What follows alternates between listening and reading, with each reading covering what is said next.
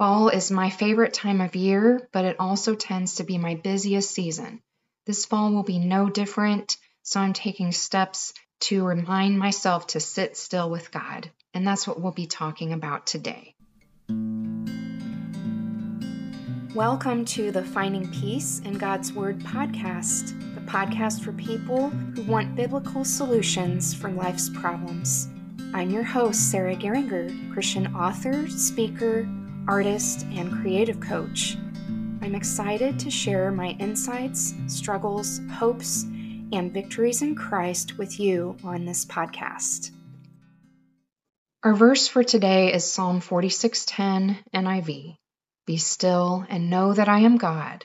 I will be exalted among the nations. I will be exalted in the earth. Recently, I was listening to a podcast while I was working. One sentence stopped me in my tracks.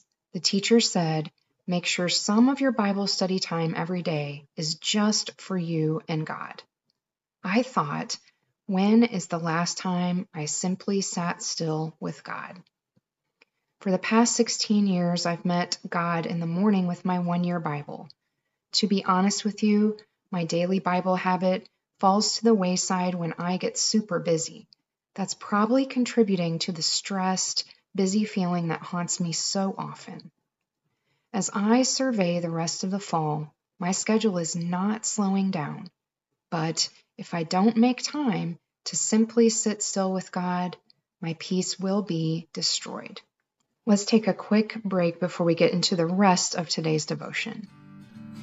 If you enjoy these devotions, you are going to love my upcoming book, Hidden Manna on a Country Road, Seeing God's Daily Provision All Around Us. Be sure to check out the pre-ordering information in the show notes today. I'm going to resume my morning Bible study. I've also decided to meet God in the narrow space of time that's available to me daily, which is driving. For the rest of the autumn, when I'm alone in the car, I'm planning to sit with God.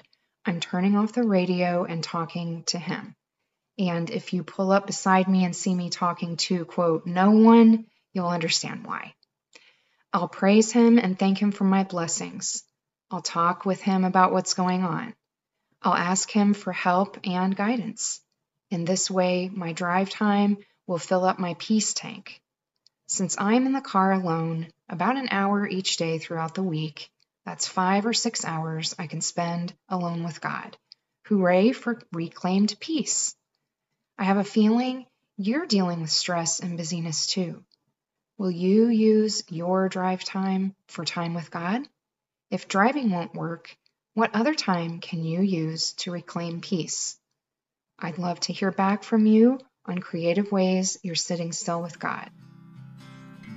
To get show notes and more free resources, visit sarahgeringer.com. Sign up for my Tea on Tuesdays newsletter for exclusive benefits. Also, you can send me prayer requests and join my rewards program for donors. Until next time, remember that you can find peace in God's Word for every problem that you're facing.